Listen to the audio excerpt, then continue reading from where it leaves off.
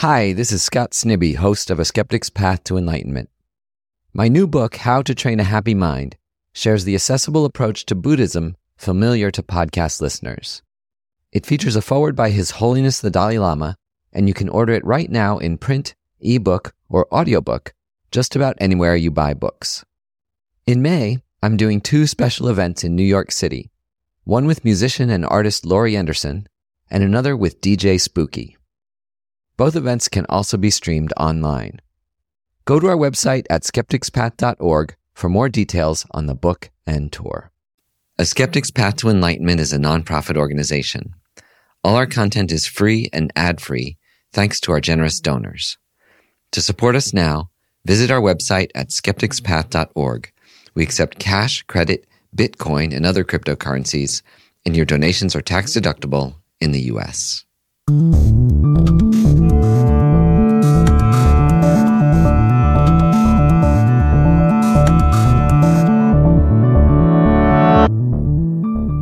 This is A Skeptic's Path to Enlightenment with Scott Snibbe. Each of our episodes is usually released in 2 parts. First a talk, and then a meditation on the same topic. You can tell which is which right from the start, because the lectures begin with that tune you just heard, and the meditations start with a gong. What is meditation is our topic today. You've probably tried meditation apps like Calm or Headspace or 10% Happier. These have made meditation go mainstream as a way to reduce stress, to sleep better, to focus at work, or to simply relax.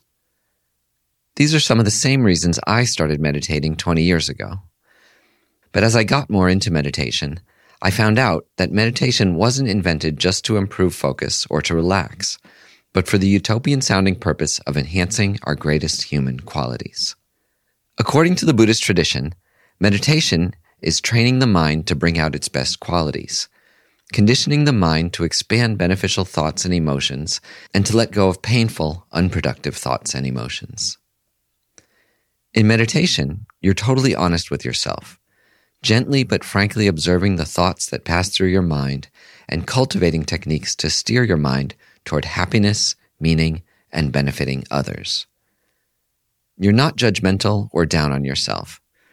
And it's possible to use every type of thought and emotion that arises in the mind as a tool toward happiness and stability. What are beneficial thoughts and emotions? These are mental states like compassion, kindness, generosity, patience, and even humor, which I've seen in the Dalai Lama and many of the giggly Tibetan lamas that I've had the privilege to know. These beneficial mental states also include concentration and a form of wisdom that understands the changing, interdependent nature of reality. A mind filled with these qualities finds joy in everyday life, a joy in simply being alive and aware. These are the beneficial thoughts and emotions from a Buddhist point of view. Disturbing thoughts and emotions are the ones that agitate the mind: anger, jealousy, pride, and compulsive desires that won't let you feel satisfied until you grasp hold of whatever it is that you crave.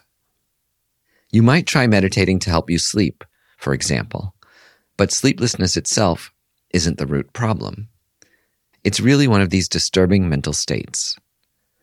Buddhism refers to these disturbing states as delusions because these ways of thinking aren't wholly aligned with reality. You might find yourself up late at night worrying or ruminating, your mind fixating on problems and exaggerating fears that grow unmanageable in the darkness. Or you might find yourself obsessing on something or someone that you dearly want.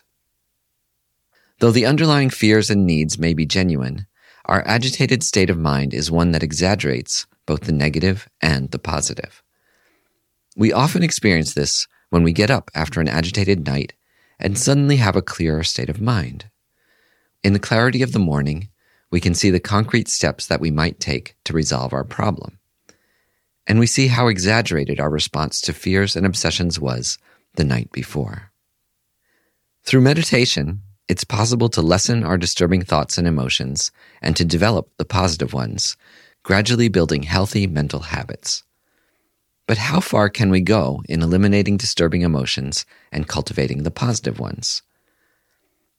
Buddhism asserts that we can completely eliminate disturbing mental states and have a mind that's filled only with beneficial thoughts. Not only that, this view of the mind asserts that the mind's true nature is good, kind, warm, and at peace with itself. It's almost the opposite of original sin. It's original goodness. The disturbing thoughts that pass through our minds are seen as transient, unrelated to the mind's true nature, which is clear, aware, and open. It's a nature you begin to sense directly as quiet introspection becomes a daily habit. Delusions appear frequently in our mind, but from this view, delusions are seen as pesky bad habits and not reflections of our true nature. Through meditation, we can gradually diminish the frequency and intensity of disturbing thoughts, and it's said that we can even eliminate them entirely in a state of mind referred to as enlightenment. The concept of enlightenment is similar to the upper bound of mathematics' infinity or of cosmology's ever-expanding universe. These are useful theoretical limits that serve important purposes in math and physics. But each of these, though conceptually useful, are also equally hard to understand in practical human terms. Enlightenment can bring to mind a glowing being levitating above the earth in lotus position, like Rey in The Rise of Skywalker, floating above the forest, at one with the Force. But the less sci-fi way to look at enlightenment is as this far endpoint of a gradual path toward eliminating our disturbing thoughts and emotions and letting the natural clarity and warmth of our human minds shine through. It's not necessary to believe in complete and total enlightenment to improve your mind. But embracing or even imagining this ideal can be helpful. And it can be useful to compare this ideal of enlightenment to another ideal, the ideal of world peace. I was once at a talk by the Dalai Lama, and someone asked him, "Why do you say that you're working for world peace? Don't you know that's impossible? There's always going to be fighting of some sort somewhere." The Dalai Lama pondered this question for some time, and then he answered. He said, "Yes, you're right. It is impossible to fully eliminate violence.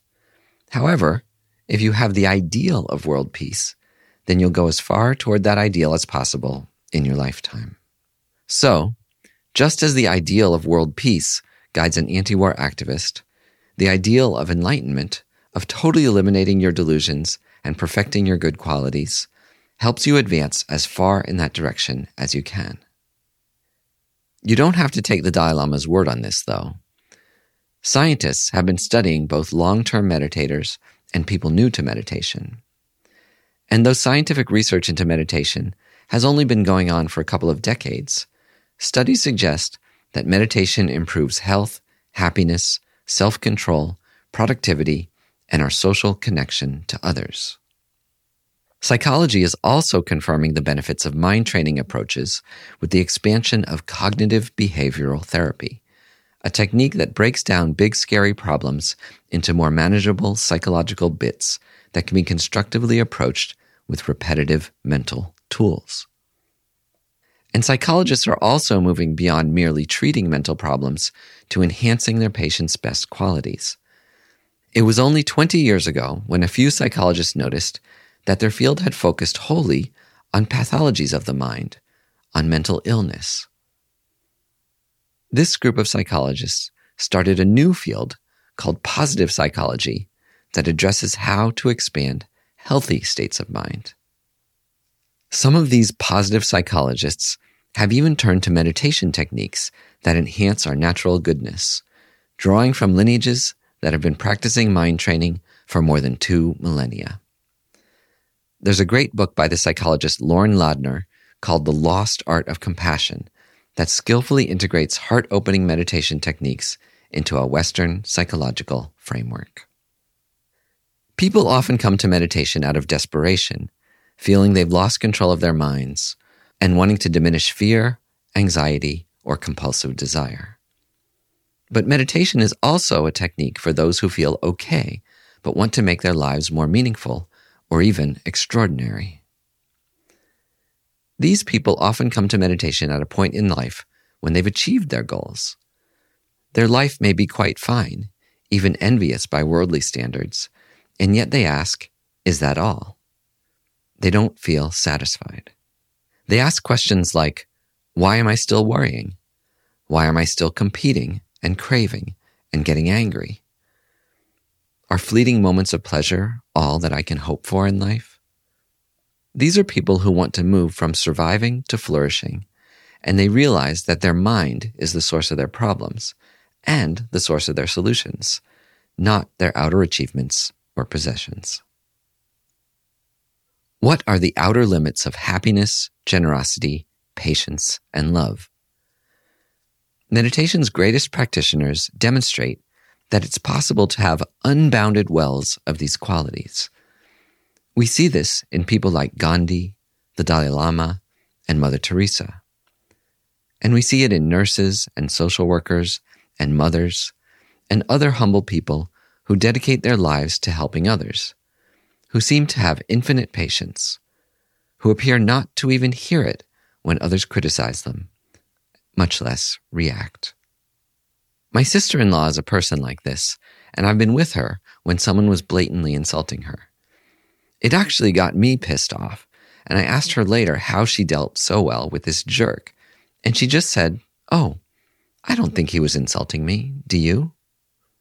This optimistic view of mind, which is testable in the lab and on the cushion, is that the very nature of our consciousness is good, that disturbing thoughts and emotions are fleeting, and that it's possible to diminish our painful mental habits and cultivate constructive, positive states of mind, even in the face of pain and suffering. The state of enlightenment is an upper bound to this path, a state, whether real or imagined, where you've completely eliminated disturbing thoughts and emotions and maximally cultivated the positive, where you see inner and outer realities as they truly are. Maybe this sounds a little far out, and maybe the references to the Dalai Lama and to enlightenment aren't helping you skeptics.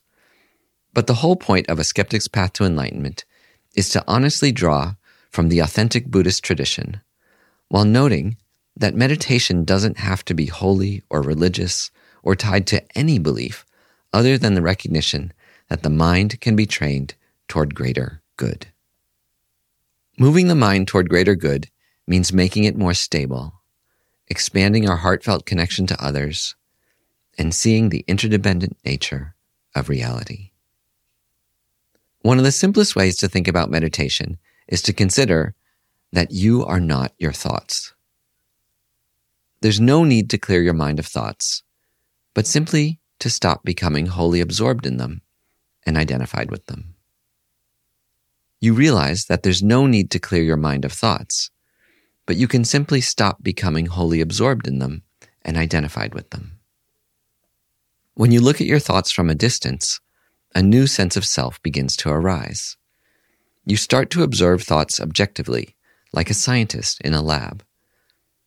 With practice, you can carry this technique into daily life, becoming aware of the anger arising at your boss, and then consciously deciding to let it go. Noticing your compulsive desire for an attractive body or a caramel latte, and then letting that agitation dissolve into the ease and satisfaction of just being alive. Meditation is practical, a proven cause of a lasting happiness that we all have the potential to achieve. And as we attain more happiness and stability, we also train to expand our compassion and our concern for others, becoming a naturally warmer, more helpful, and less reactive presence in their lives. From this description of its results, meditation can sound compelling and even exciting. And one of my personal hopes is to make meditation cool enough that people get together on a Friday night for meditation parties. When you're on a meditation retreat, that's exactly what you do. And this can be a lot more fun than hanging out at a bar, which brings up another point. It's worth talking a bit about what meditation isn't. And one important point is that meditation isn't always relaxing. There are easier ways to relax than closing your eyes and sitting on a cushion. You can relax by going to the beach, by listening to music, by taking a bath, or enjoying a glass of wine, watching Netflix, or even vaping. People do these things to relax, and they're genuinely relaxing. But none of these activities intrinsically enhances our better nature. None of them enduringly diminishes our disturbing states of mind. That's the purpose of meditation. If you're coming to meditation just to relax, it may compare unfavorably to warm sand between your toes, to binge-watching House of Cards, or enjoying a smoke 50 feet from the entrance of your hectic office. Understanding the unique benefits of meditation helps keep you on the cushion even when it's difficult. In this sense, meditation is like working out. It's an exercise of the mind that puts you into a supple, open, warm, wiser state of being. And like exercise, merely reading about it, or even listening to a podcast about meditation, has limited impact. You can study meditation for a lifetime, and even become a meditation scholar, but without actually meditating, you won't gain an experiential understanding of your mental states. You won't train your mind. It's like someone accepting medicine from a doctor, but never taking it. Meditation is also not spacing out. The state of mind you're in during meditation is alert, concentrated, sharp, and focused. It's the level of attention you give to Netflix while you're enthralled in its stories, completely engaged. People often find it difficult to focus on the most common object of meditation, which is the breath. Our mind drifts, thinking of plans, regrets, the pain in our knees, or what's for lunch. But in daily life, we're able to focus, sometimes for hours, on objects besides the breath. When we desperately want something, a girl, a boy, an iPhone, an apartment, or a job, we can stay focused on that object we desire for hours without drifting. And when we're upset about something, feeling resentful, indignant, alone, or angry, we can also stay with the feeling for long stretches without drifting from it. This shows that we all have the ability to focus single-pointedly, and that maybe all we need to do is change the object of focus. But meditation isn't just shifting the object of attention. How you think about the object of meditation is also important. When you're focused on obsessive anger or desire, that's not meditation, it's rumination. Rumination is a state of mind where you're not seeing the world or your mind clearly, where you're exaggerating and obsessing. Your mind chases or flees objects, people, and ideas that don't bring you satisfaction or peace. And some of these objects are even wholly imagined. Ruminating, we lose sight of the distance between our awareness and the object of our obsession. We effectively become our obsession, handing it the keys to our mind. Meditation takes back our natural power of attention and controls it. It directs us toward beneficial states of mind and makes us fully self-aware, no longer overpowered by inaccurate, exaggerated craving, misery, or rage. It's also possible to meditate for the wrong reasons. I've been meditating for about 20 years, but I think for long stretches of that time, I used the stabilizing effects of meditation to take on more activity and more stress, trying to achieve more in the world and not necessarily for the altruistic benefit of all beings. I used the calming, stabilizing powers of meditation to heap on more activity and ramp up my pace. So I worry that some of the high-performing corporate executives and superstars who've taken on meditation may suffer from the same problem of using meditation to pile on more worldly stress, to achieve more, and to pursue more goals of limited value, while avoiding the moral reckoning as to whether this frenetic activity is truly fulfilling. The military is even using meditation now to train the attention of soldiers so that they can kill dispassionately and maintain focus instead of panicking about killing another human being. Meditation isn't necessarily virtuous. When I think about this way of meditating, of becoming more focused and effective in one's mundane or even harmful actions, I think of my favorite Star Wars movie, The Empire Strikes Back. And I really didn't intend to put 2 Star Wars references in this episode, but please stay with me. In Empire, Darth Vader is constantly meditating. He's even meditating more than he's killing or piloting a spaceship. He has this giant shiny black egg that opens like a lotus, and there he sits cross-legged in shiny plastic body armor, becoming one with the Force, meditating on evil. And he's definitely got the breath thing going for him. You don't want to be like Darth Vader. Instead, have a good motivation for your meditation, to weaken your disturbing states of mind and to cultivate the beneficial ones, to bring joy to others and to ease others' pain, to see the fleeting nature of life and to make the most of it, and to find meaning and happiness in simply being alive and aware in the present moment. Our meditation doesn't end when we get up from the cushion. The point is to take the peace and the insight that we cultivate in a quiet place and take it out into the world.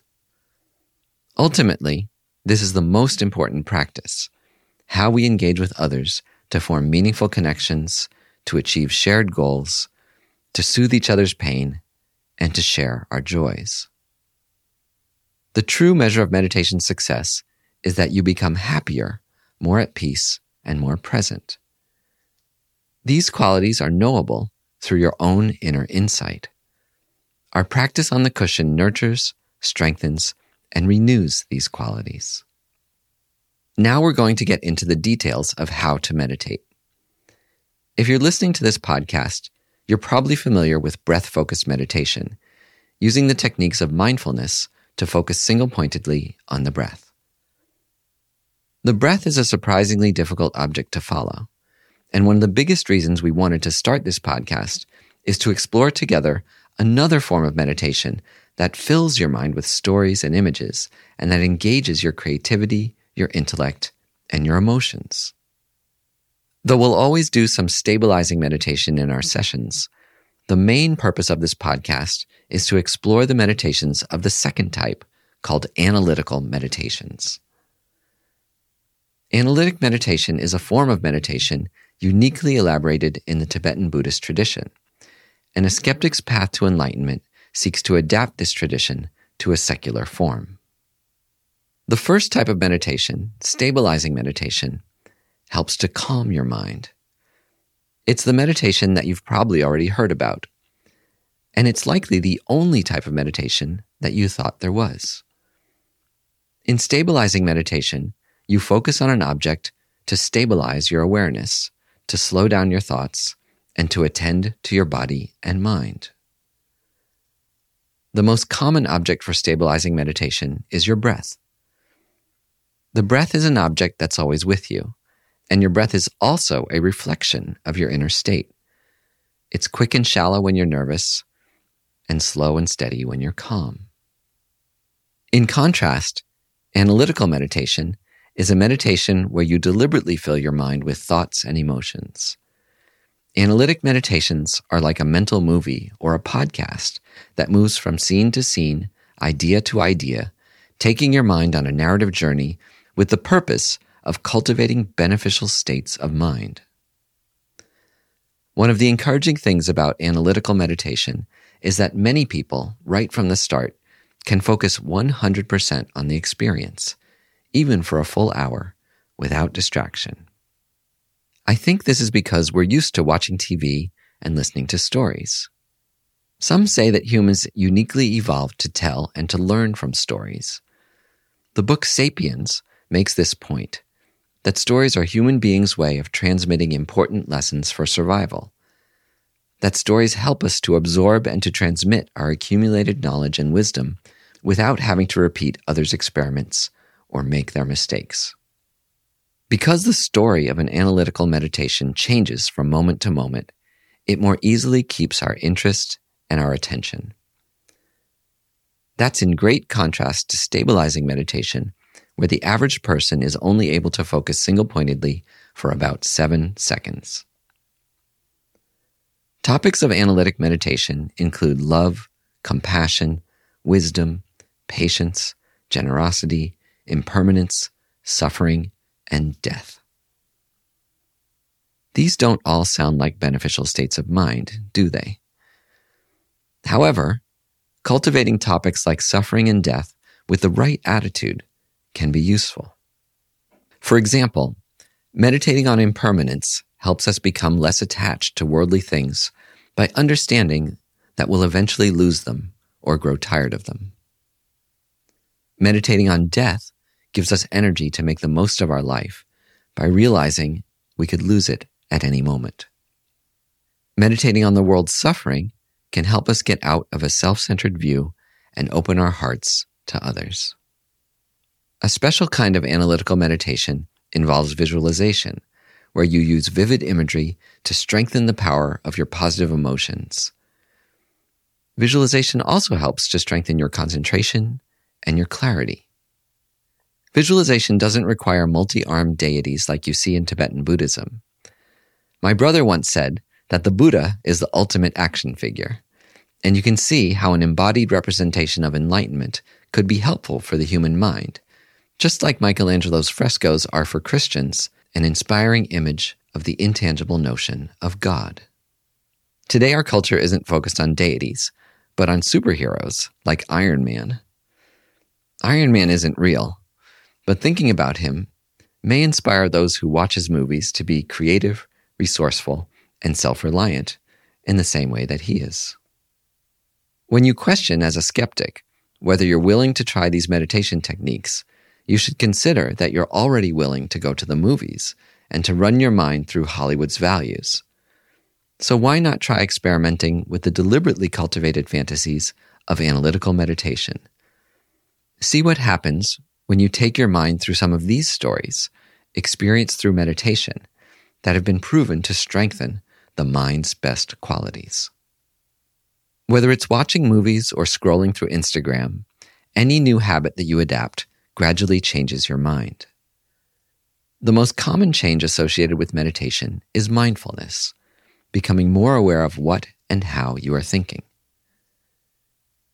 With mindfulness, you're able to distinguish the thoughts from the thinker. With mindfulness, you're gradually able to bring yourself to a more present, accepting, controlled state of mind.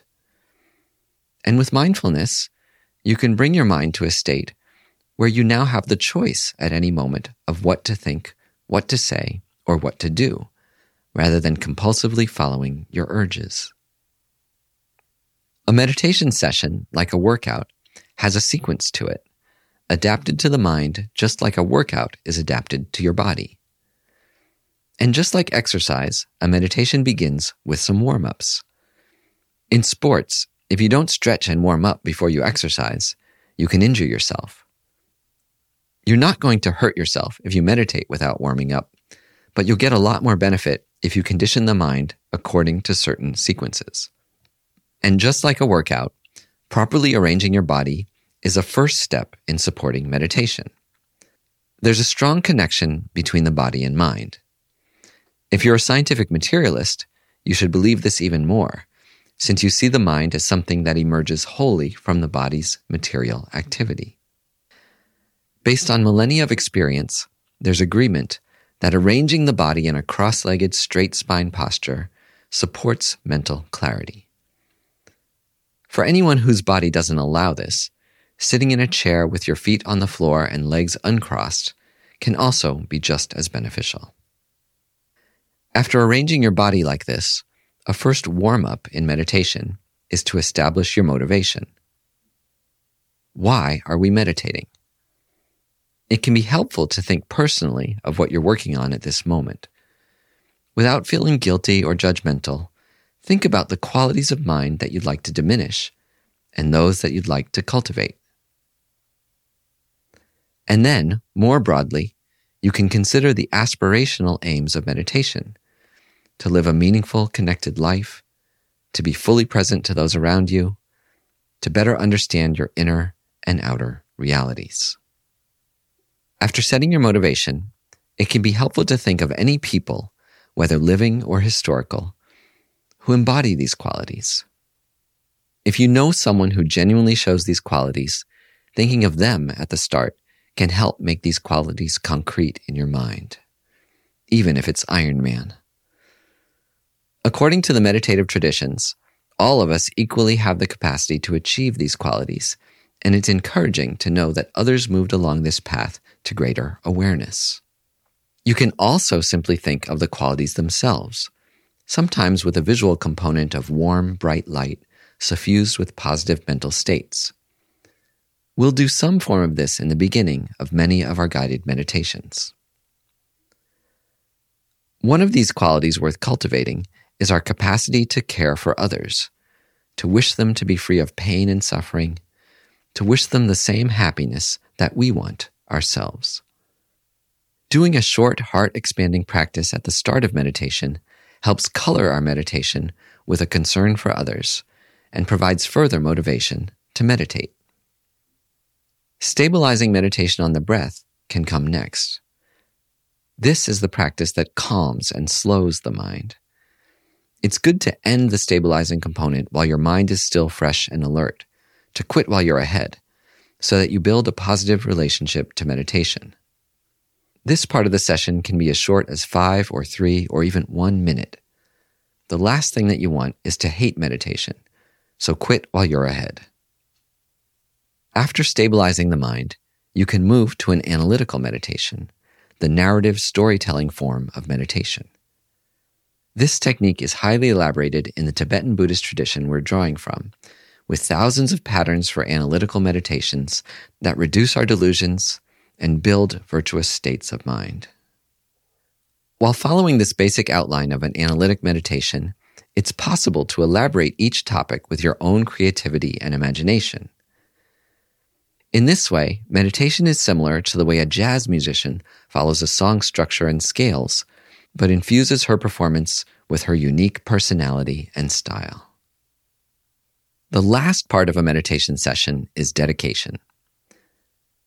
Dedication is a reiteration of our motivation. It can feel good that you've spent some time gently acknowledging, accepting, and then letting go of disturbing states of mind.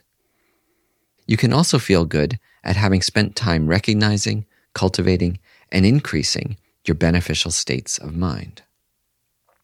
There's nothing better you could have done with your time than meditate, which isn't something we can often say. So, we can feel wholeheartedly satisfied that we've moved incrementally closer to expanding our natural goodness.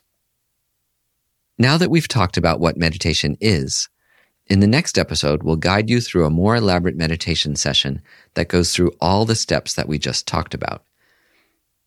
The meditation is centered on an analytical meditation where we observe our thoughts while exploring who or what that observer might be.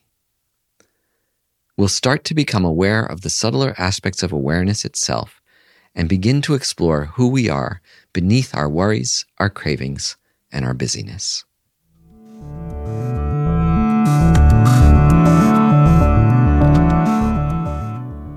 If you enjoyed this episode, please consider making a donation to our podcast. A Skeptic's Path to Enlightenment is a nonprofit organization. All our content is free and ad-free thanks to our generous donors. To support us now, visit our website at skepticspath.org. We accept cash, credit, Bitcoin, and other cryptocurrencies, and your donations are tax-deductible in the U.S.